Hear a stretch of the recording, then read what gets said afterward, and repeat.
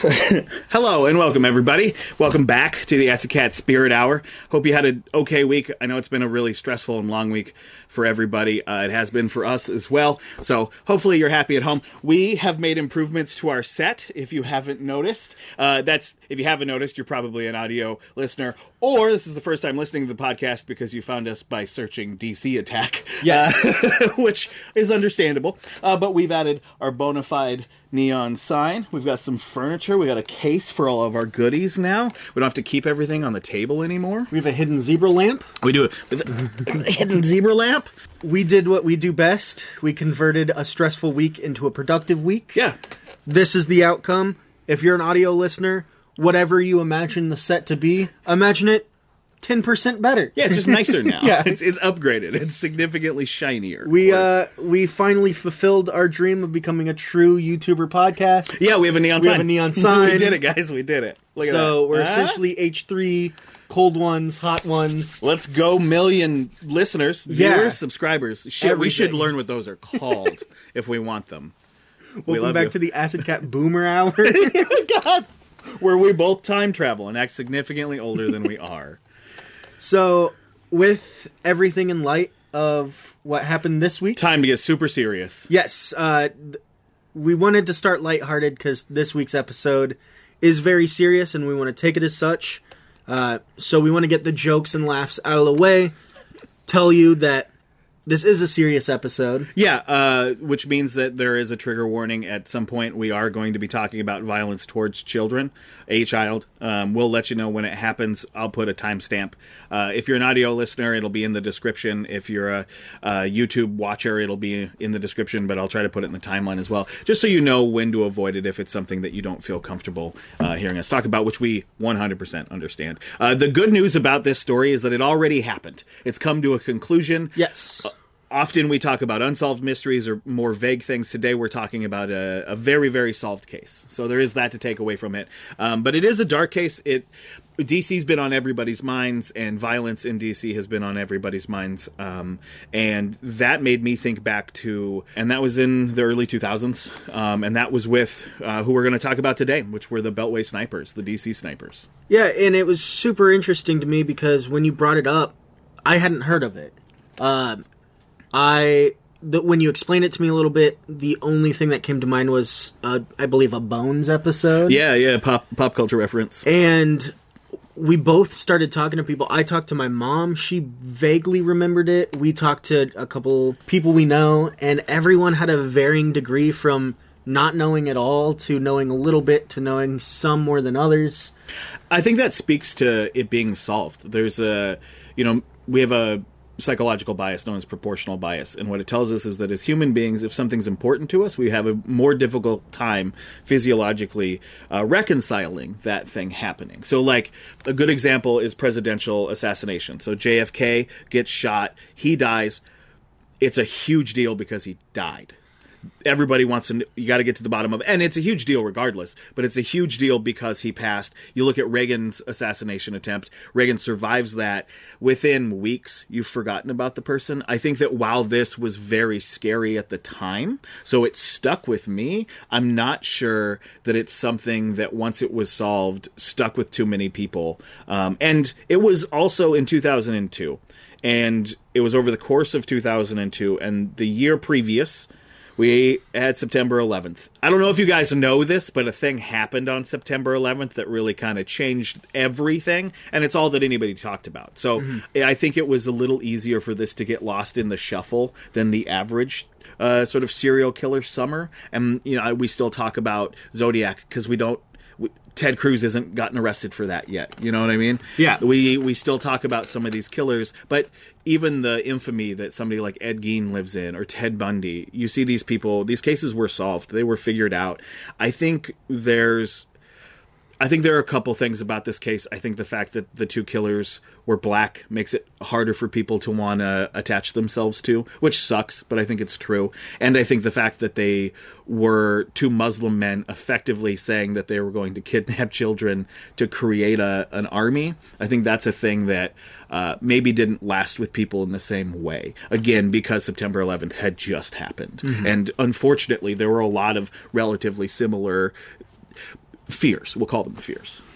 So, before we talk about everything that happened, we have to introduce the two men behind it. Yeah, the aforementioned men. So first I'll talk about John Allen Muhammad, formerly John Allen Williams. He was a National Guard member and an Army serviceman. He was seemingly radicalized immediately post 9/11 because he converted to Islam. And I'm not saying in any way that converting to Islam is a radical decision. Yeah. But he converted to Islam, converted his adopted son to Islam, and then went on a killing spree. He was very outwardly vocal that he was radicalized and he converted to Islam because he was radicalized.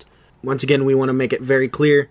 We condemn their actions, and we also do not tie To be super clear, their actions to the religion. We know, and we know full well that with everything that happened last Wednesday, we are also sort of threading the needle here, and that's exactly what we're doing. We're not trying to impose anything. We're not making any larger accusations. We're not doing anything of the sort. We're just saying, hey, something scary happened in D.C. because of blind radicalism. Remember that time 20 years ago that happened and what it was like? Yes. So that's what we want to talk about today. We don't want to make it too heavy or too scary, but it is a worthwhile endeavor, and like you said, I think it's one that maybe a lot of people haven't fully explored. So to go back to Muhammad, he was a man who on the outside definitely seemed like he had it together. He had kids, he had 3 children with his first wife. He was twice divorced.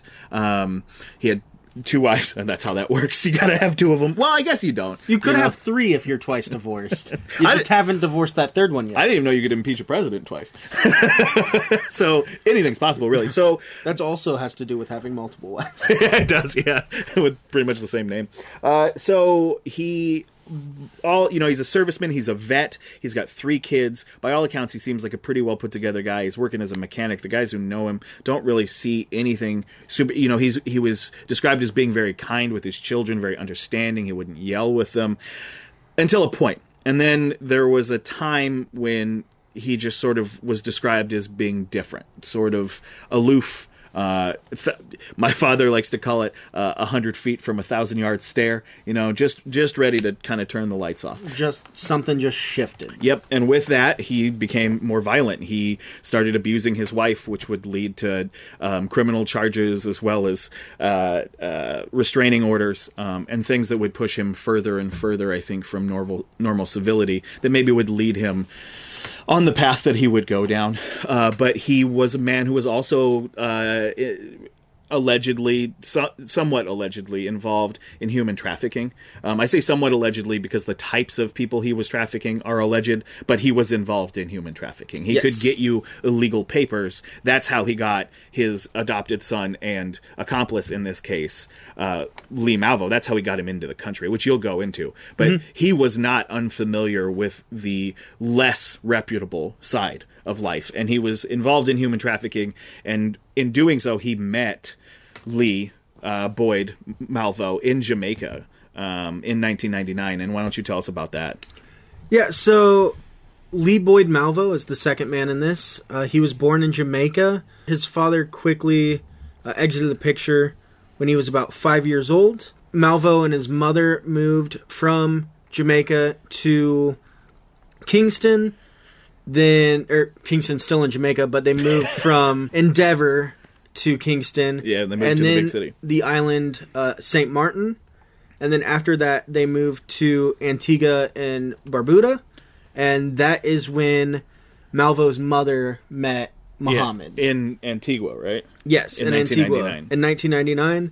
And this is where his mother and Muhammad made a strong friendship, and he was always around. And like you said, Muhammad was known for falsifying documents to smuggle people from country to country. Absolutely. Malvo's mother asked Muhammad for papers. Using those papers, made her way to Fort Myers, Florida, and left her son, Malvo, with Muhammad, planning to have him follow her later, saying, like, I'm going to go now. Once I get settled, bring my son over. Yeah, totally. That makes sense. Like, let me go. When I moved family when we were kids, my dad went ahead for a couple months. Mm-hmm. And during that time, Muhammad converted Malvo to Islam as well. And apparently kept him very distant from his mother that whole time. Well, yeah, I would imagine, like he's radicalizing this child. Yes, he's creating that divide and converting him and taking care of him, which caused this very father-son bond to happen. And then in 2001, both of them moved to Miami and then made their way up to Seattle, where they reunited with his mother. But there was still that divide. They were then found by Border Patrol and were arrested. Then 2 months later, he was released on a $15,000 bond. His mother was deported, and he then started living in a homeless shelter with Muhammad. After that, Muhammad falsified more documentation, surprisingly, claiming to be Malvo's father, and enlisted him in Bellingham High School, where he really didn't make any friends. A lot of people said, like, he was distant, he was weird, just... Yeah, one of his classmates was quoted as saying that he was incredibly quiet over the course of all the classes, except for when one movie was playing with a lot of firearms in it, he knew every single gun. Yes, which brings The to... quiet kid that knows a lot about guns. Which brings us to the gun of this case. Yep. And the car of this case. Absolutely, yeah. So I'll describe the car. So the car is a really special part of all of this. It's actually currently in a museum. Well, the trunk is. The trunk is the interesting part of this car because it was a four-door Chevy K car. So it's not that. It was a Caprice. It was a cop car at the time. Wasn't really all. It wasn't a cop car, but that type of car was used as a cop car. Yes. Yeah, I should clarify. But little square-bodied blue Chevy. But what they had done is in the back, they had knocked down the back seat and built a sniper's perch, effectively laid it into the trunk, and then in the trunk drilled out the keyhole for the barrel of the rifle that they had, and then another hole in the top through where the logo had been so that you could see with the scope. That way, they were shooting from their vehicle. In their efforts in this crime spree that they would go on, that we're going to describe, were all executed. Well, not all. Were primarily executed from the back seat, the sniper perch that they'd built into this car. And they primarily used a specific weapon while they were still in Washington in Tacoma, which plays a big part later. So remember Tacoma. I mean, Tacoma plays a big part in a lot of bad... I would argue that Tacoma, more than most cities, has hosted the worst moment in someone's life. Yeah, as we talked about with a previous episode, our year in review episode, the Tacoma Burning Man. Yeah. Tacoma's not a great place, but there was a gun store called Bullseye Shooter Supply in Tacoma, where Malvo was able to shoplift a Bushmaster XM15, Yep. which is a .225. It's a hunting rifle. Yep. He was able to just yank it from the store. Well, the store had why a gun store has a reputation like this, but they had a reputation as an easy place to steal a gun from. Exactly, yeah. Why on earth you'd want to be the store that's easy to steal a gun from, I do not know. Apparently it was very common for people just like, hey, can I see that gun? They'd hand it to them and they'd go back talking to their coworkers and people would just walk out. They were also known to be really shoddy with... There's a bank across the street that hates that gun store. And then they go, hey, can I return this? And it's like, wait, you bought that? Never mind. I just don't want it anymore. They also were terrible at keeping track of when they sold a weapon, documenting it. Yeah, terrible at. There was also a firing range right next to it. I would like to point out just to everybody, because it was a part of my childhood, at this time period in northern Idaho and all the way throughout Washington, it was nothing but skinheads. Just skinhead racist assholes everywhere, and they love those rifles. They all carry them. It's that and bats. I'm not in any way surprised to hear that a gun shop in Tacoma did a bad job of keeping track of skinheads' favorite gun. There was also a shooting range right next that was associated with the Bullseye Shooter Supply. That does play a big part. Yeah, so remember that keep as well. that in mind. Remember Tacoma. Remember Remember Tacoma. Remember the Alamo. The three things you remember: Tacoma, the Alamo, and remember the 5th of November. That firing range does take a big part in this case. And Leslie, neither one of them were allowed to own weapons of any sorts. Muhammad having domestic abuse charges. Yeah, those charges against his wife, the restraining order, all that stuff meant that he could no longer own a firearm. And Malvo couldn't for two reasons. Well, he's a kid. One, he's a minor, and two, he's not a resident of the United States. Well, He's not a documented resident of the United States. Illegally documented. Yes. Yeah. But the biggest thing is that he was a kid. Yes. Yeah. So he did steal that gun. I'm not saying that's the biggest crime. I'm just saying that that would have gotten in the way first. Yes. Yeah. The groundwork being laid, we'll go into the more serious aspect of this episode, and that is the shootings. Yeah. So now that we've given you an idea of what type of people would do what we're about to describe, we're going to have to break their crime spree up into two sections. There were their preliminary crimes that happened from February of 2002 onward, their Beltway, DC, centralized killings, and those started in September, or they started in October. The first half is preliminary shootings. So these are all crimes that they did previous to the murder spree in the DC Beltway area.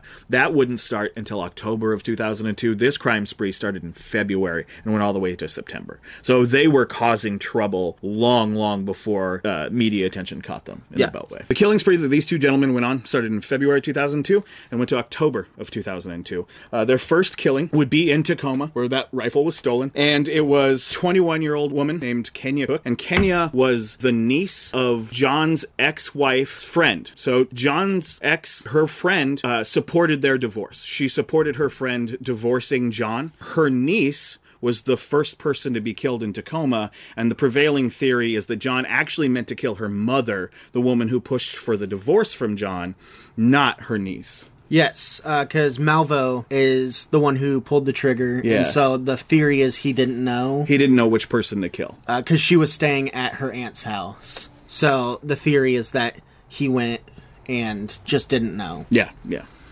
The next one was on March 19th. It was a 60-year-old man named Jerry Taylor, and this happened in Tucson, Arizona.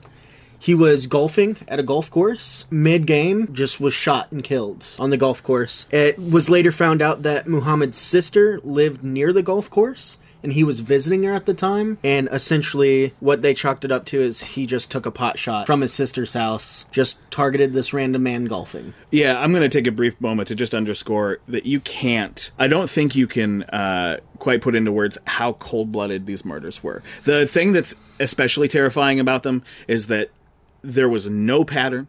Mm-hmm. There was seemingly not much of a motivation other than chaos and having fun, terrorizing people. It really didn't seem as though there was a way for you to count yourself safe. You know, like when Jack the Ripper is killing prostitutes across England, everybody who's not a prostitute goes, okay, I'm safe. But the thing that, not that that's acceptable, but that will happen, what made this terrifying for everyone is that, you know, the first murder, that is very personal, so that's a different story. But by the second murder, they're just shooting people. And it's the start of an entire year of just taking out their aggressions on everyone around them. Sadly, and as anyone that watches any... this isn't a great parallel, but any sort of crime show like CSI or anything like that, usually they talk about MO and like what demographic they go after. These guys, it was... wrong place, wrong time. Yep, that was 100%. Essentially their MO. Are you standing there while I'm pulling the trigger? Yeah. That being said, we'll move on to... Well, there were multiple deaths and injuries tied to them So there were 2 murders and 4 fatal injuries, or non-fatal injuries, over the course of March through July that retroactively they were implicated for as well. August 1st, we have our third murder attempt. I say murder attempt because it was their first failed murder attempt, not their last, but their first. So that's August 1st. That's in Hammond, Louisiana.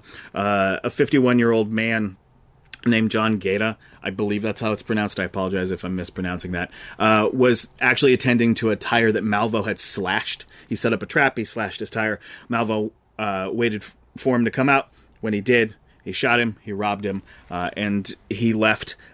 Fortunately, Gaeta survived that. Mm-hmm. He was rushed to an emergency room, and he survived. He did, and then he later got in 2010, I believe it was, got an apology letter from Malvo from prison, which was one of many apologies that knowing them was probably thinly veiled. Yeah, absolutely. You don't do this and get away with a, oops, I'm sorry. I have a hard time believing any apology for somebody that's doing things like this. A crime of passion, or even that first murder, like, I was trying to do a favor for a man who I idolize. I hate to say it, but I can understand how that can happen. But they were just cold blood killing people. Yeah. Yeah, this is a Grand Theft Auto rampage. Yes. And at the time, it was absolutely, it did, violent video games came up a lot during this.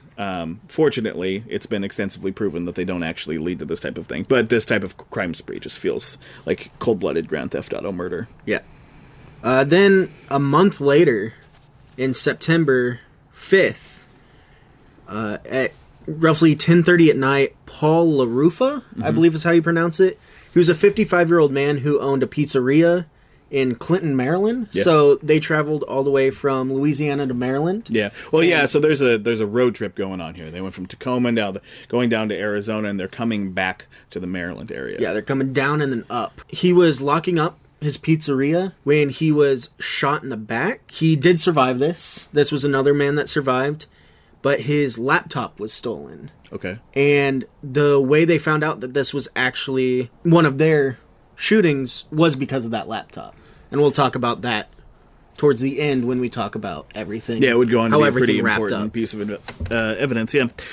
Okay, so on September 21st, you get your first instance, something that these guys would go on to be known for, arguably the scariest element to this murder spree, other than the fact that you had no idea if you were safe, is that they were killing multiple people in a day. Yes. It was not one person every few days. This wasn't an Ed Gein type of situation. They were knocking people off. So September 21st is the first example of that. In the morning, you have a 41-year-old. Well, I say the morning, but it's 12:15 a.m. So, midnight, morning, whatever you want to call it. You have a 51-year-old Million Wondemariam. I apologize, Woldemariam. I apologize if I've mispronounced that. Was closing up a packaging store that they owned and was shot with a .22 pistol, which didn't really fit the MO for their types of killings, but it would later be tied to them.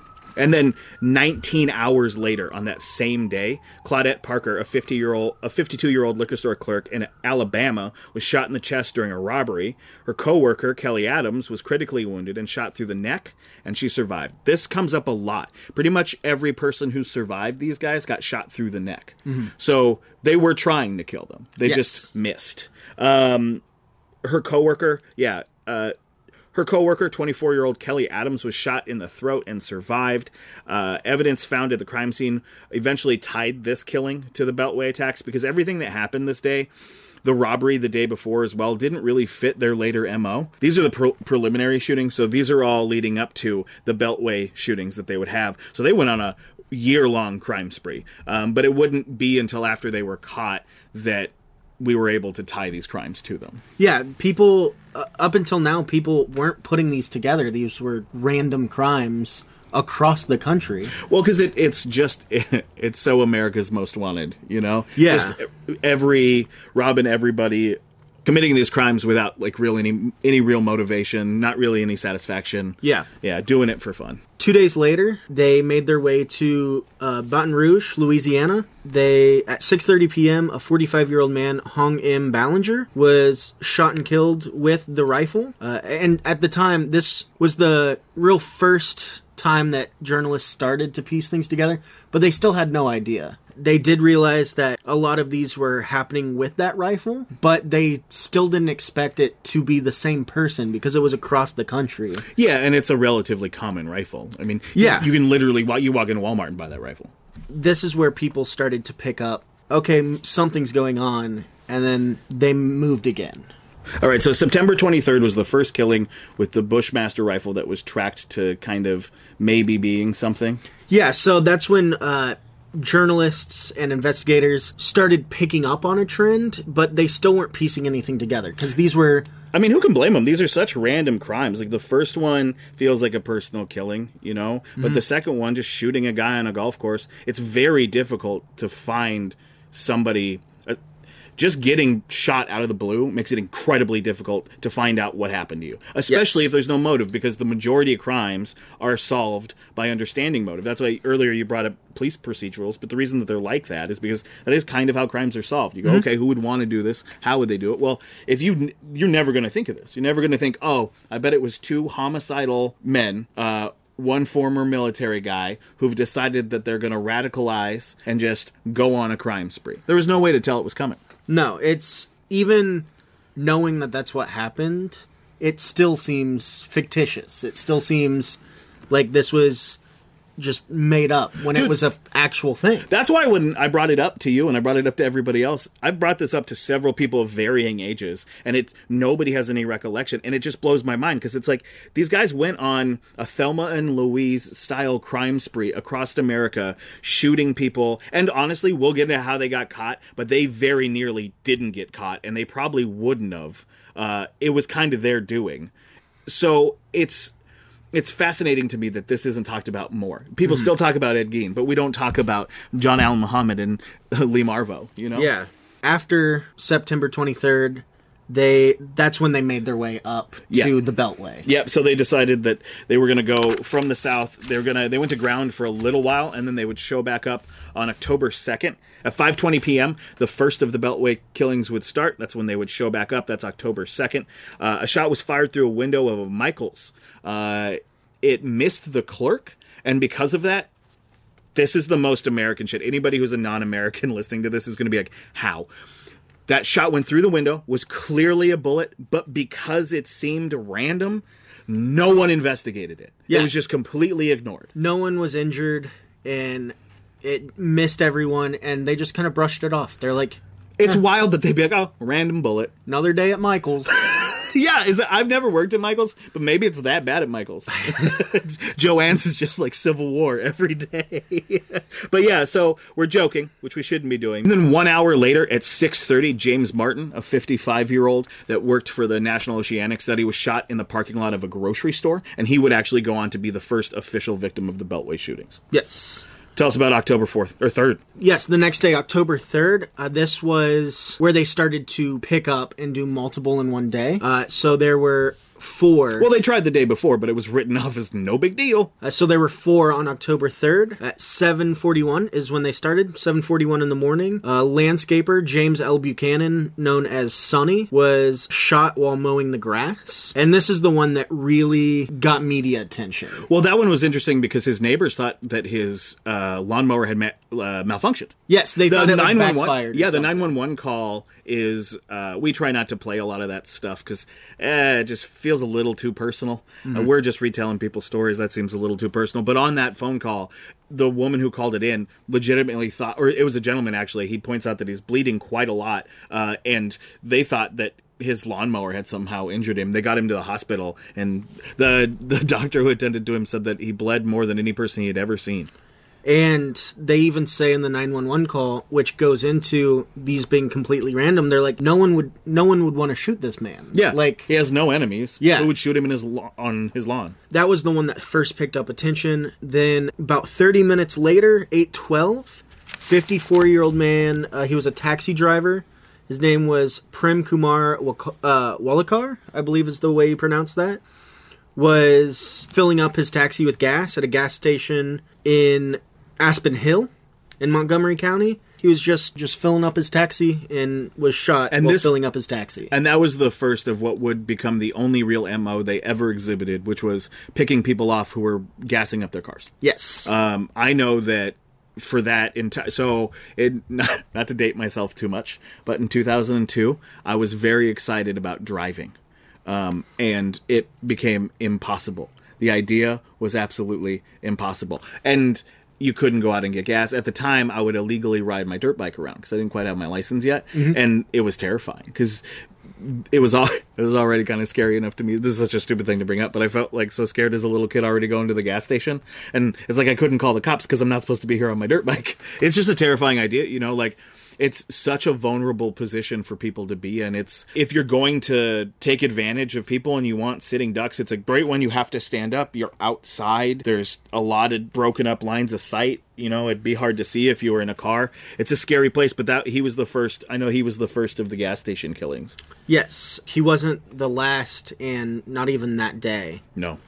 Up next, 20 minutes after that, they just drove around. There was 34-year-old lady, Sarah Ramos. She got off the bus near a shopping center and was seated on a park bench reading a book and was shot and killed. That's terrible, man. About an hour and a half later, 9:58, a lady was at a Shell gas station vacuuming out her car Yeah. or her van, which was the second of the gas station MO. She was 25-year-old Lori Ann Lewis Rivera. Like I said, just vacuuming out her van. And then they waited almost 12 hours until 9:20 p.m. where Pascal Charlotte, I believe is the way I think you it's pronounce Charlot. it. Charlot. He was 72 years old. He was a retired carpenter. And he was just walking down the road. And they shot him. And no one was really... It was 9:20 at night. No one was really around, and coroner said he died about an hour later. Yeah. And in each of these cases, everybody's only shot once. Yes, just They one never shot. fire more than once, which is why sometimes there are survivors. Which I think, in terms of like MO, it shows a lot of arrogance to be like, we can just shoot you once. Especially, I mean, it's also very manipulative because they wait until it would only take one shot. You're gassing up, or you're on the golf course or something. It should conceivably probably not take more than one bullet to put you down, unfortunately. If you look at the pattern here, it's kind of wild. It makes you wonder what they were doing all day. You know? Like, were they reloading? Were they celebrating? What do you do in that situation for 12 hours after you've murdered 3 people? Well, at that point, 5 people. Honestly, I believe, it doesn't really say, I believe they just found a place and slept. Because they've been driving for days, and they've been doing this for days. So that was probably just downtime. Yeah, that makes sense. I mean, they definitely were fans of their downtime. So by October 4th, Malvo and Muhammad had expanded the perimeter in which they were shooting people, and they had also decided to take a couple days between the shootings, so they'd slowed down a little bit. On October 4th, a 43-year-old woman named Carolyn Sewell was shot in a Michael's parking lot at a mall while she was loading stuff into her car. Again, somebody who's completely vulnerable. And again, somebody at Michael's. That woman who worked at the Aspen Hill Michaels must have just thanked her lucky stars after all this was over. Yeah, once everything got pieced together. That's a hell of an HR complaint. Hey, you remember 3 weeks ago when you said that bullet was no big deal, and now I'm the only person of 30 who didn't die? Yeah. It's awful. It really is. Right around that same time is when a lot of school officials in the area started ensuring the public that they had everything under control, their children would be safe. They started canceling like recess or any outdoor activities, after school curriculars, anything like that. That's when they started to shut that stuff down to try to keep the kids safe. Sure, which understandably. And that brings us to a couple days later, October 7th. I will give another warning. So this is where we'll give the warning. Unfortunately, this case does involve a child. Yes, so if that is bothersome, please skip. Yeah. Give you a couple seconds to do that, and then by I'll all get means. into it.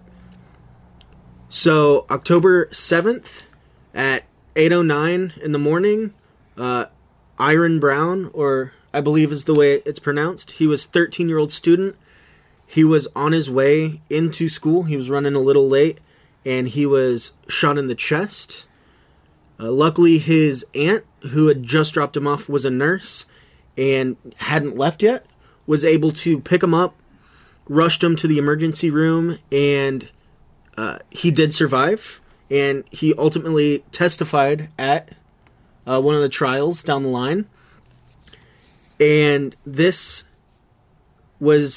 crime scene was one of the first big pieces of evidence that was left behind. So authorities went to the crime scene and found the shell casing from the shot, and that got them thinking about all the previous ones, and they started to go and look back at sites to see if they left the shell casing back at all of them, which was the case. Almost everyone, they did leave the shell casing. That tied a bunch of them together. But they also found a tarot card at the scene. It was the death card, and on the front, inscribed in it, it said, "Call me God."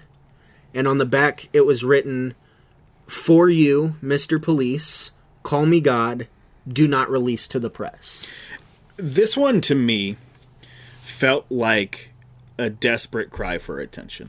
They're doing Joker shit with tarot cards. They shot a 13-year-old who thankfully survived. Yes. But They shot a child. They wanted attention. They left this card and left the shell casing behind, knowing full well that the police would then connect that to the series of crimes they'd been committing, because they intentionally left those shell casings. These are people who are familiar with firearms. Those shell casings were left behind intentionally. And that goes back to... call me God. Yeah, it goes back to their arrogance. Yep. That's the same... Them just taking one shot. They were arrogant, they were cocky, and they thought, we can get away with this, we'll never be caught. We're the best that there ever was. We are God. Absolutely. Call me God. Do not release to the press. That's a bold thing to ask the cops to do. So they said that, and they said, do not release to the press, and the police tried their best to honor this request, but the details were made public by a local TV station and the Washington Post just one day later, which gave them exactly what they wanted. Yep, they wanted the attention that they wanted. Yeah, and I'm sure that's why they wrote it too. Yeah, I mean, you don't murder someone and leave behind that's serial killer 101. This is, I want you to look at me. I want you to pay attention to me. And especially doing it to a kid, it's what they wanted. And they knew full well that they probably leaked it. They knew full well no one's hanging on to that information. Yeah. Yeah. It's too much. And that luckily concludes any case to do with a child. Yeah. He did survive. He was detrimental to taking them down, which is an amazing thing. Yeah, to anybody who didn't want to listen to that portion, just know that the child survived. He is alive today. Mm-hmm. He is well. Yeah. Okay, so October 9th at 8 in the morning, 53-year-old civil engineer, Dean Harold Myers, was shot while pumping gasoline at a Sunoco. And that was right outside of Manassas, which is still in the same area in Virginia. Another guy shot while getting gas. At this point, it started to inspire fear in the gas stations. You saw some gas stations close. You saw people put up tarps. You saw lots of things to try to stop people from being able to see into the gas pump area. Yeah. 2 days later, October 11th, 9:30 in the morning, 53-year-old businessman Kenneth Bridges, again, Exxon station off Interstate 95 near Fredericksburg, shot while pumping gas. Yep, again, pumping gas. And that, as they were taking their time, I think this feels like taking pot shots. It feels not dissimilar from the murder on the golf course in the sense that it feels like they were just sitting around waiting for the cops to get a clue. So on October 14th, at 9:15 p.m., you got a 47-year-old FBI intelligence analyst, that's a big fish. Yeah. That's a really big fish. So her name was Linda Franklin, and she was shot in a covered, the covered parking that they have at Home Depot? Yes. So she was shot in one of those underneath it, but the witness that claimed to have seen it said that they were outside when they saw it, but then they were later tried and convicted of lying under oath. Yeah, the witness... And they were, in fact, inside. The witness was inside of the Home Depot, but when the police arrived, said, I was out here, I watched the whole thing, gave them information about a white van. Yeah, he gave a description. So he survived as well, and he gave a description... Or wait, sorry. I thought that was the next person that gave the description. Was it Matthew Dowdy who was the one who said that? Yeah, he was the one that gave the description. Oh, okay, Hurt. Sorry. That description comes back later. Fuck, okay. Let me start right here with that then. Yeah, so that witness that not only was convicted of lying, oh shit, what am I... It just fell out of my head. The white van. Oh, yeah. So not only was he convicted, not only was Matthew Dowdy, the witness, the alleged witness, convicted in this case, but what he alleged was that it was a Middle Eastern-looking man in a white van, which we now know wasn't true. We now know that it was a black man, two black men, in a blue Caprice.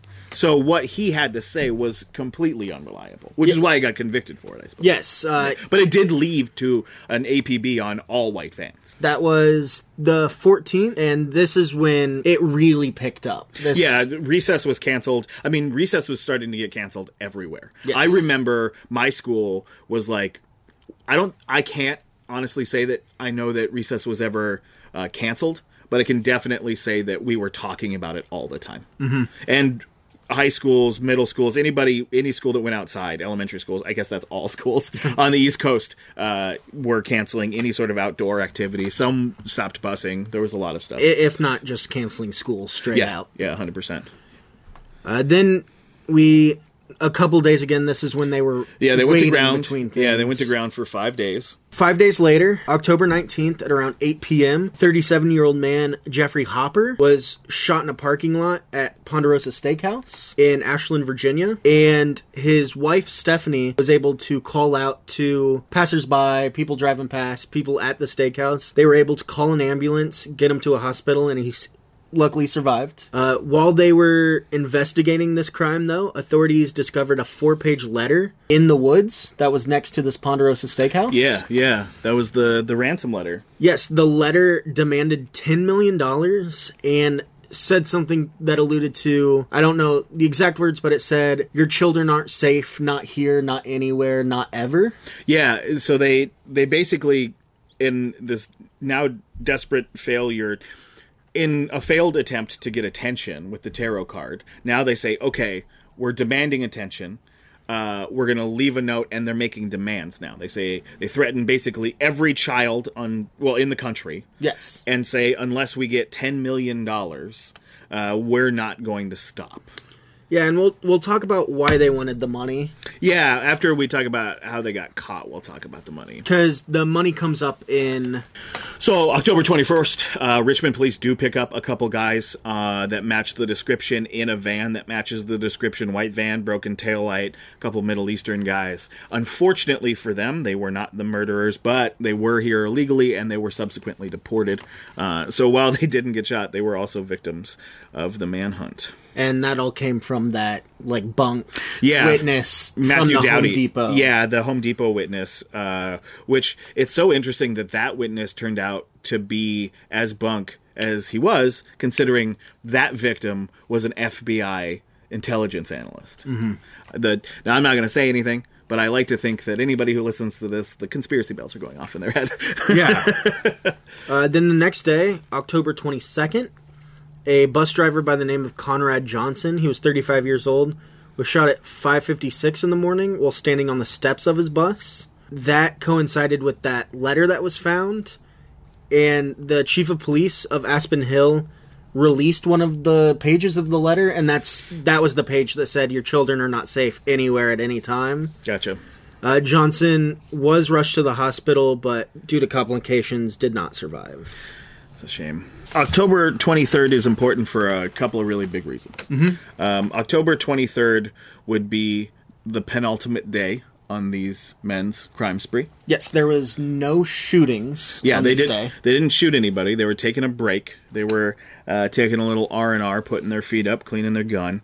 But what was found that day is that ballistics confirmed from the shell casing that had been left previously, the note that they had left, basically the clue they had left, that those ballistics were matched to the bullet that killed Johnson while he was standing on his bus, making him the 10th victim that they knew of that they could immediately charge and trace. And it also meant that those ballistics helped prove that the stump in Tacoma behind that gun store is where they learned how to shoot that gun, which is what helped them find that gun and also what led them to a string of murders across the country. Yeah, they found that casing.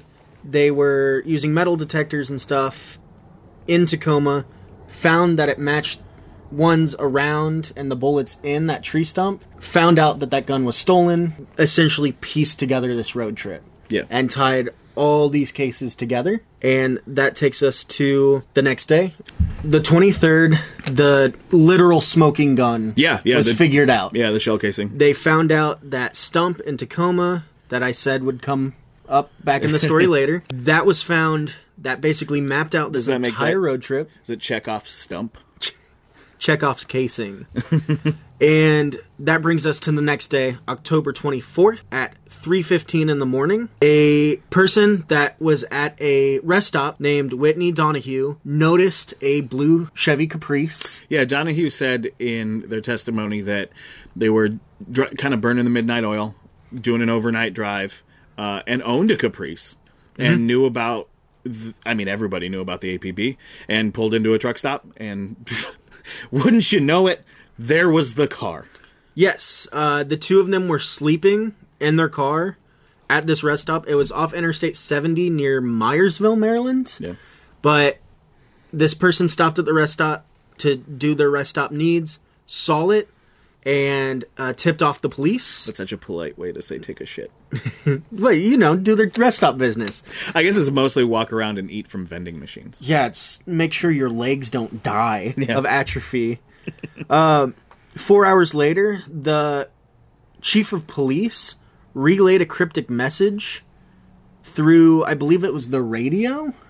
Because, like we said, they were very narcissistic, they were very cocky, they were keeping an eye on things. And the chief of police said on the radio, "You have indicated that you want us to do and say certain things. You have asked us to say, we have caught the sniper like a duck in a noose. We understand that hearing us say this is important to you." This was believed to be from this fable, and it was part of the letter. Okay. Part of the letter was like, if you do find us, say this phrase. And the chief of police said it on the radio to be like, we got you. The first officer on scene was a man by the name of Wayne Smith of Maryland State Police. That's a great state police officer name. Wayne Smith. Yep. He was driving a unmarked police vehicle and pulled into the rest stop to ensure that, yes, in fact, they were there. Yeah, he did come to check on the car. So what he did is he saw that the car was there, saw that they were asleep in the car, and took his unmarked vehicle and parked it blocking the exit of the rest stop. Because if you've ever been at a rest stop, you get the on-ramp or the off-ramp. Yeah, there's the truck section and the cars. Yes. Yeah. So he drove through the car section, saw the car there, kept going, and blocked the one exit. Then as more state troopers arrived, they didn't have their lights on or their sirens or anything. They came quietly, just kept patting up cars at the entrance and exit. A truck driver was trying to leave while they were doing this. His name was Ron Lance. He was trying to leave the rest stop, and one of the cops stopped him, explained what was going on, told him to get to safety inside the rest stop, and commandeered his truck, parked his trailer in front of the exit, and then parked his truck in front of the entrance. And once they knew that they were stuck there, they knew they were asleep in the car, and both the entrance and the exit were covered. That's when the SWAT team went in. They raided the vehicle. They found the stolen gun, the bipod used to keep the gun up in the trunk, and the laptop. That was the laptop and the wallet from the two people all the way back in, was that April? Yeah, in April. Yeah. And that's how those murders were tied to them. Exactly. They found that, this laptop is a guy that was shot and didn't die. The laptop was found to a guy that was shot. The wallet was found to the guy that was shot but didn't die and found, help. So that, plus the stump, tied this whole road trip together. Yeah. It's interesting because those crimes otherwise wouldn't have been solved at all. Mm-mm. The Beltway murders certainly, because those were easy to track, but all the robberies and stuff. And then ballistic tests later conclusively tied the gun to 11 of the 14 shootings, including the one through the Michaels window where no one was injured. Yeah, worst day at work ever. Like we said, there was a .22 pistol that was never recovered, but you may be thinking, well, how were those accredited? That was the laptop. So that was one of them. And another one with the .22 comes into their trials. Okay. Which is the next big thing. Yeah. So they both would be captured, obviously. They were going to be tried. Muhammad was given 6 life sentences. And then eventually, in 2005, was actually put on death row. And in 2009, was executed. Yes, and Malvo was also given 6 consecutive life sentences. He was also going to put on death row, but a couple things got in the way of that. One being he was 17 at the time, and in a lot of states that the crimes took place in, they said that anyone under 18 can't get the death penalty. Some states do allow it, but some others. You can be tried as an adult in some. So on the federal level, he wasn't allowed to. And he also did a plea bargain if he were to testify at Muhammad's trial. Yeah, he turned on John hard. Yes. Yeah, he gave him up 100%. But he also admitted to being the trigger man for all the shootings. He did. So he gave extensive detail that kind of proved, yes, we were the ones that did it. Yes, he essentially, like you said, he said, this man essentially raised me and then coerced me into doing this. He gave a motive, which there are 3 motives that popped up. And the motives in this case are wild.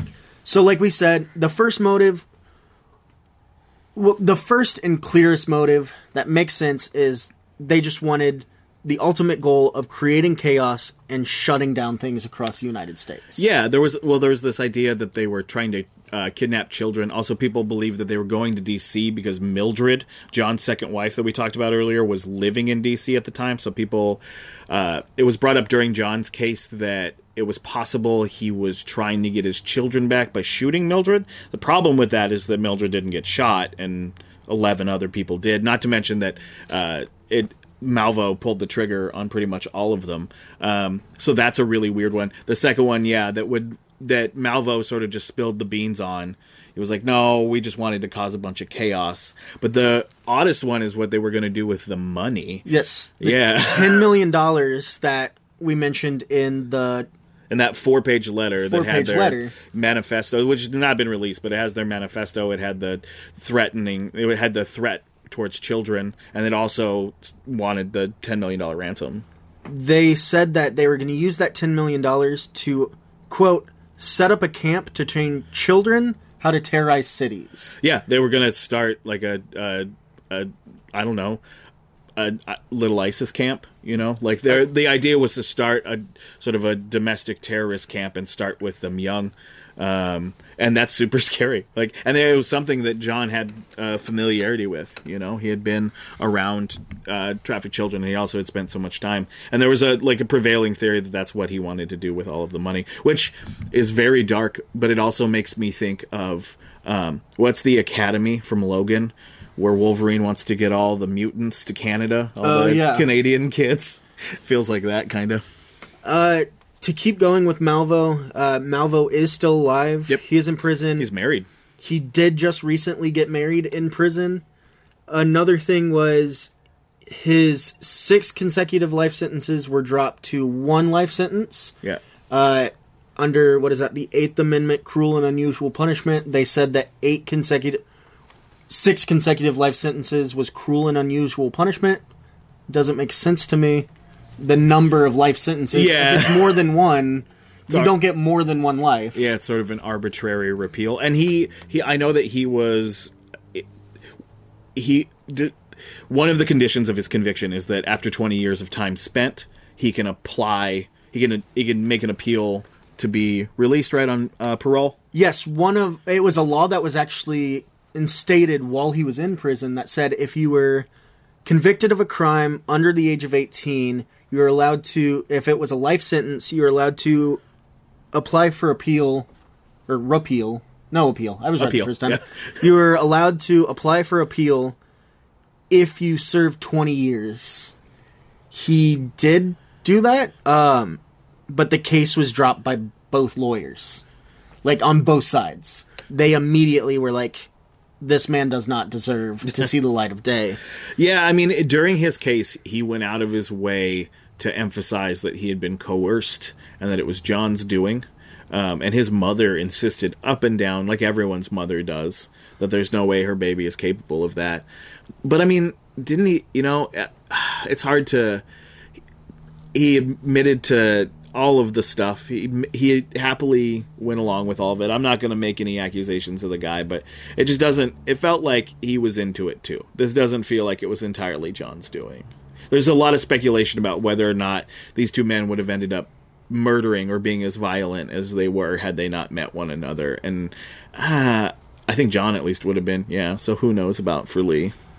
The ultimate idea was that the two of them would recruit a large number of young boys, make their way up to Canada, like we said. This was all in Malvo's personal testimony.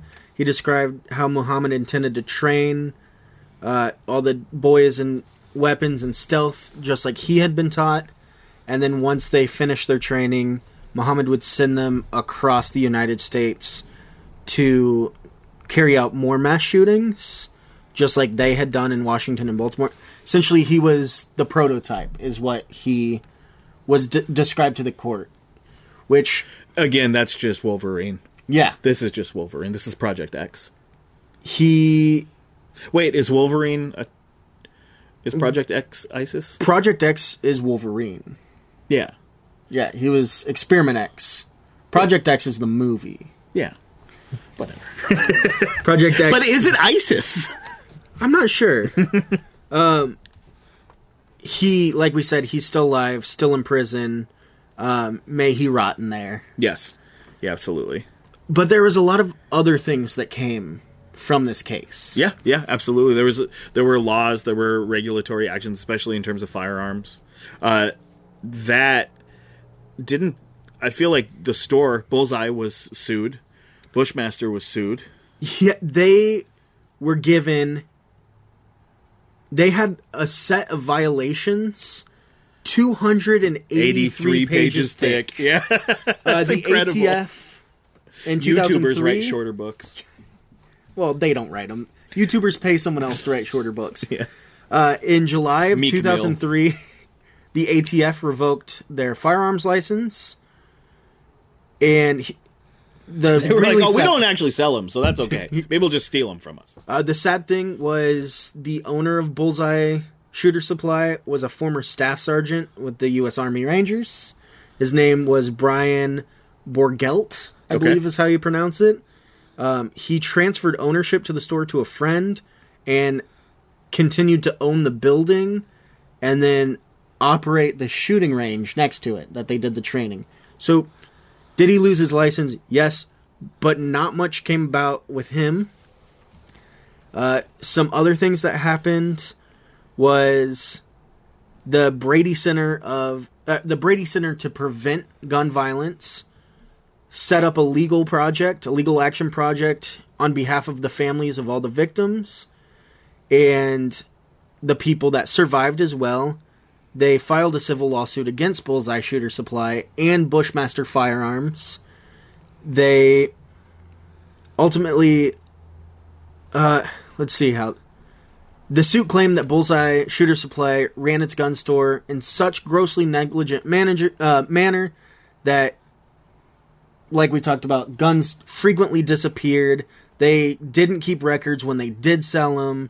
They advertised things as snipers instead of hunting rifles, which, is that illegal? Not really, but it's amoral. Instead of being like, hey, check out this gun that's meant to hunt animals, they're essentially being like, this is meant to kill people. Yeah, this is meant to hunt And that's exactly humans. what happened. Yeah, absolutely. The case was set for trial in April of 2005, so 3 years essentially. Right before it went to trial, it was settled. The families got $2 million from Bullseye and $500,000 from Bushmaster. And Bushmaster also agreed to educate every person that sold their weapons on safer dealings, how to, just safer business practices in general, which is a great thing. Yeah. If it's effective. If it stuck. And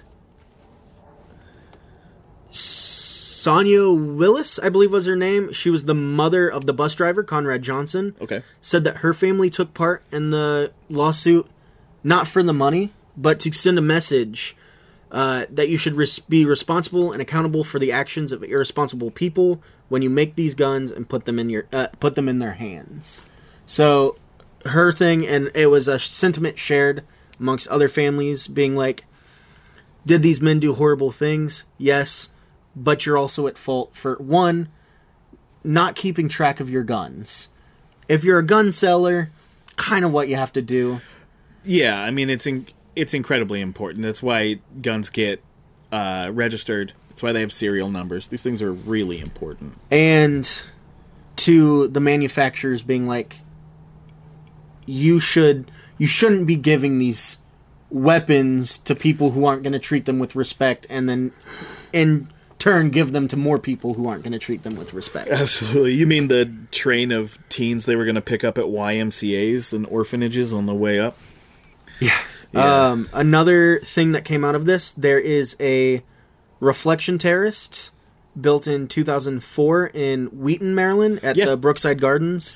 That is a memorial to all the victims. Yeah, it's beautiful. And there is another one constructed in the Government Plaza of Rockville, Maryland in 2014. If you're ever in the area, yeah, check it out. Check it out. Pay your respects. It's the least any of us can do. So yeah, it was ripped from the headlines in a lot of shows. It shows up in a lot of places. Actually, I'm not even going to talk about this stuff. I don't think I'm going to. Right? The film and television stuff? What do you think? I was going to talk about a couple of them. Yeah, go ahead. Just pad through some time. Yeah, go for it. And one of the things I wanted to touch on is throughout the years, like I said, when you brought it up to me, the thing that came to mind was the Bones episode, where there was a person in a trunk shooting people, and that was a big thing. It has been a big thing throughout the years. The one that... I know there's a Law & Order episode. There is a Law & Order episode. There was a CSI Miami episode that was supposed to air November of 2002. Where it was a sniper killing 3 random victims at rush hour, and they pulled the episode because they're like... Oh, because a week earlier these guys were caught? Exactly. Come on. It's, Man, that is trashy. just bad taste. Yeah, that's trashy. What do you expect from CSI Miami? Yeah. Year take my later, sunglasses 2003... Yeah! CSI Miami sucks! There was a Law & Order episode titled Sheltered, which didn't exactly say that that's what they were alluding to, but a lot of things with the cases in that episode alluded to the DC sniper attacks. Okay. There was a Forensics File episode.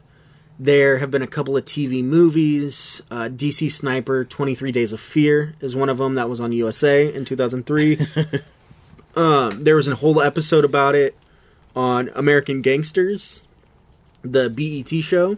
I think that William Shatner show did an episode on it, too. Yes. What was the name of that? It was... I don't know. Unexplained or something. I don't remember. No, that one was... Aftermath. Yeah. Aftermath with William Shatner. Yeah. There was an episode titled DC Sniper Victims, where he explained everything. That was a biography channel. There's a 2010 film called DC Sniper, based on everything. Another film, Blue Caprice. There are a bunch of other... An FBI show, NCIS. There's a Lifetime movie, or a Lifetime show called Monster in My Family, where they interviewed Mildred the whole time. Okay. And her meeting the surviving victims and the families of the deceased. And Lee Malvo also appeared on the show while in prison. And a lot of other documentaries have been made, films have been made based around it. There has been a lot made about this, and to bring light to it, which is so strange considering that it's still a very forgotten thing. I just think it speaks to how scary it was at the time. Yeah. Because all of the things that you see, like all the shows you see that it was on, it was all around that time. You know, like none of them were too much later. I mean, some of the documentaries and stuff, what we're talking about now, you know, we're talking about it almost 20 years later. Mm-hmm. But at the time, sure, it was popping up because it was trendy and trashy for Law & Order to rip something straight from the headlines. You know, Lorena Bobbitt was also... You know, there's an allegory episode where, oh man, a guy got his dick cut off. That's crazy. Has that ever happened in real life? Is that in the headlines? So it happens, you know. I think there's an impulse to want to do the Bonnie and Clyde sort of thing, to be John Dillinger. But, you know, I think these guys speak to how unromantic that becomes when all you're doing is murdering people. Yes. The thing that's fun about that is stealing the money and driving away fast, because all the murdering is just dark. That was... The Beltway Snipers. I was happy to share it with you guys. I hope you enjoyed listening. If we missed anything, or if you want to add anything to the conversation, by all means, leave a comment. I know I mentioned last week that this week was going to be about music, and it's effect on the brain, that's a project that's actually cooking, so that's coming in a couple of weeks. And also, because of what happened in DC, we wanted to do something that thematically could, I don't know, talk about the thing we're all thinking about without thinking about it. So this seemed appropriate. But yeah, if you enjoyed, by all means, like and subscribe if you're watching this on YouTube. If you're listening on any of the other formats, thank you for listening to us. And we will be back, same bat channel, same bat time, next Wednesday with another lovely podcast for you guys. Yeah, if you enjoyed, share us with your friends, your mom, your dog. He won't get it, but also follow us on Twitter, Instagram. Yep.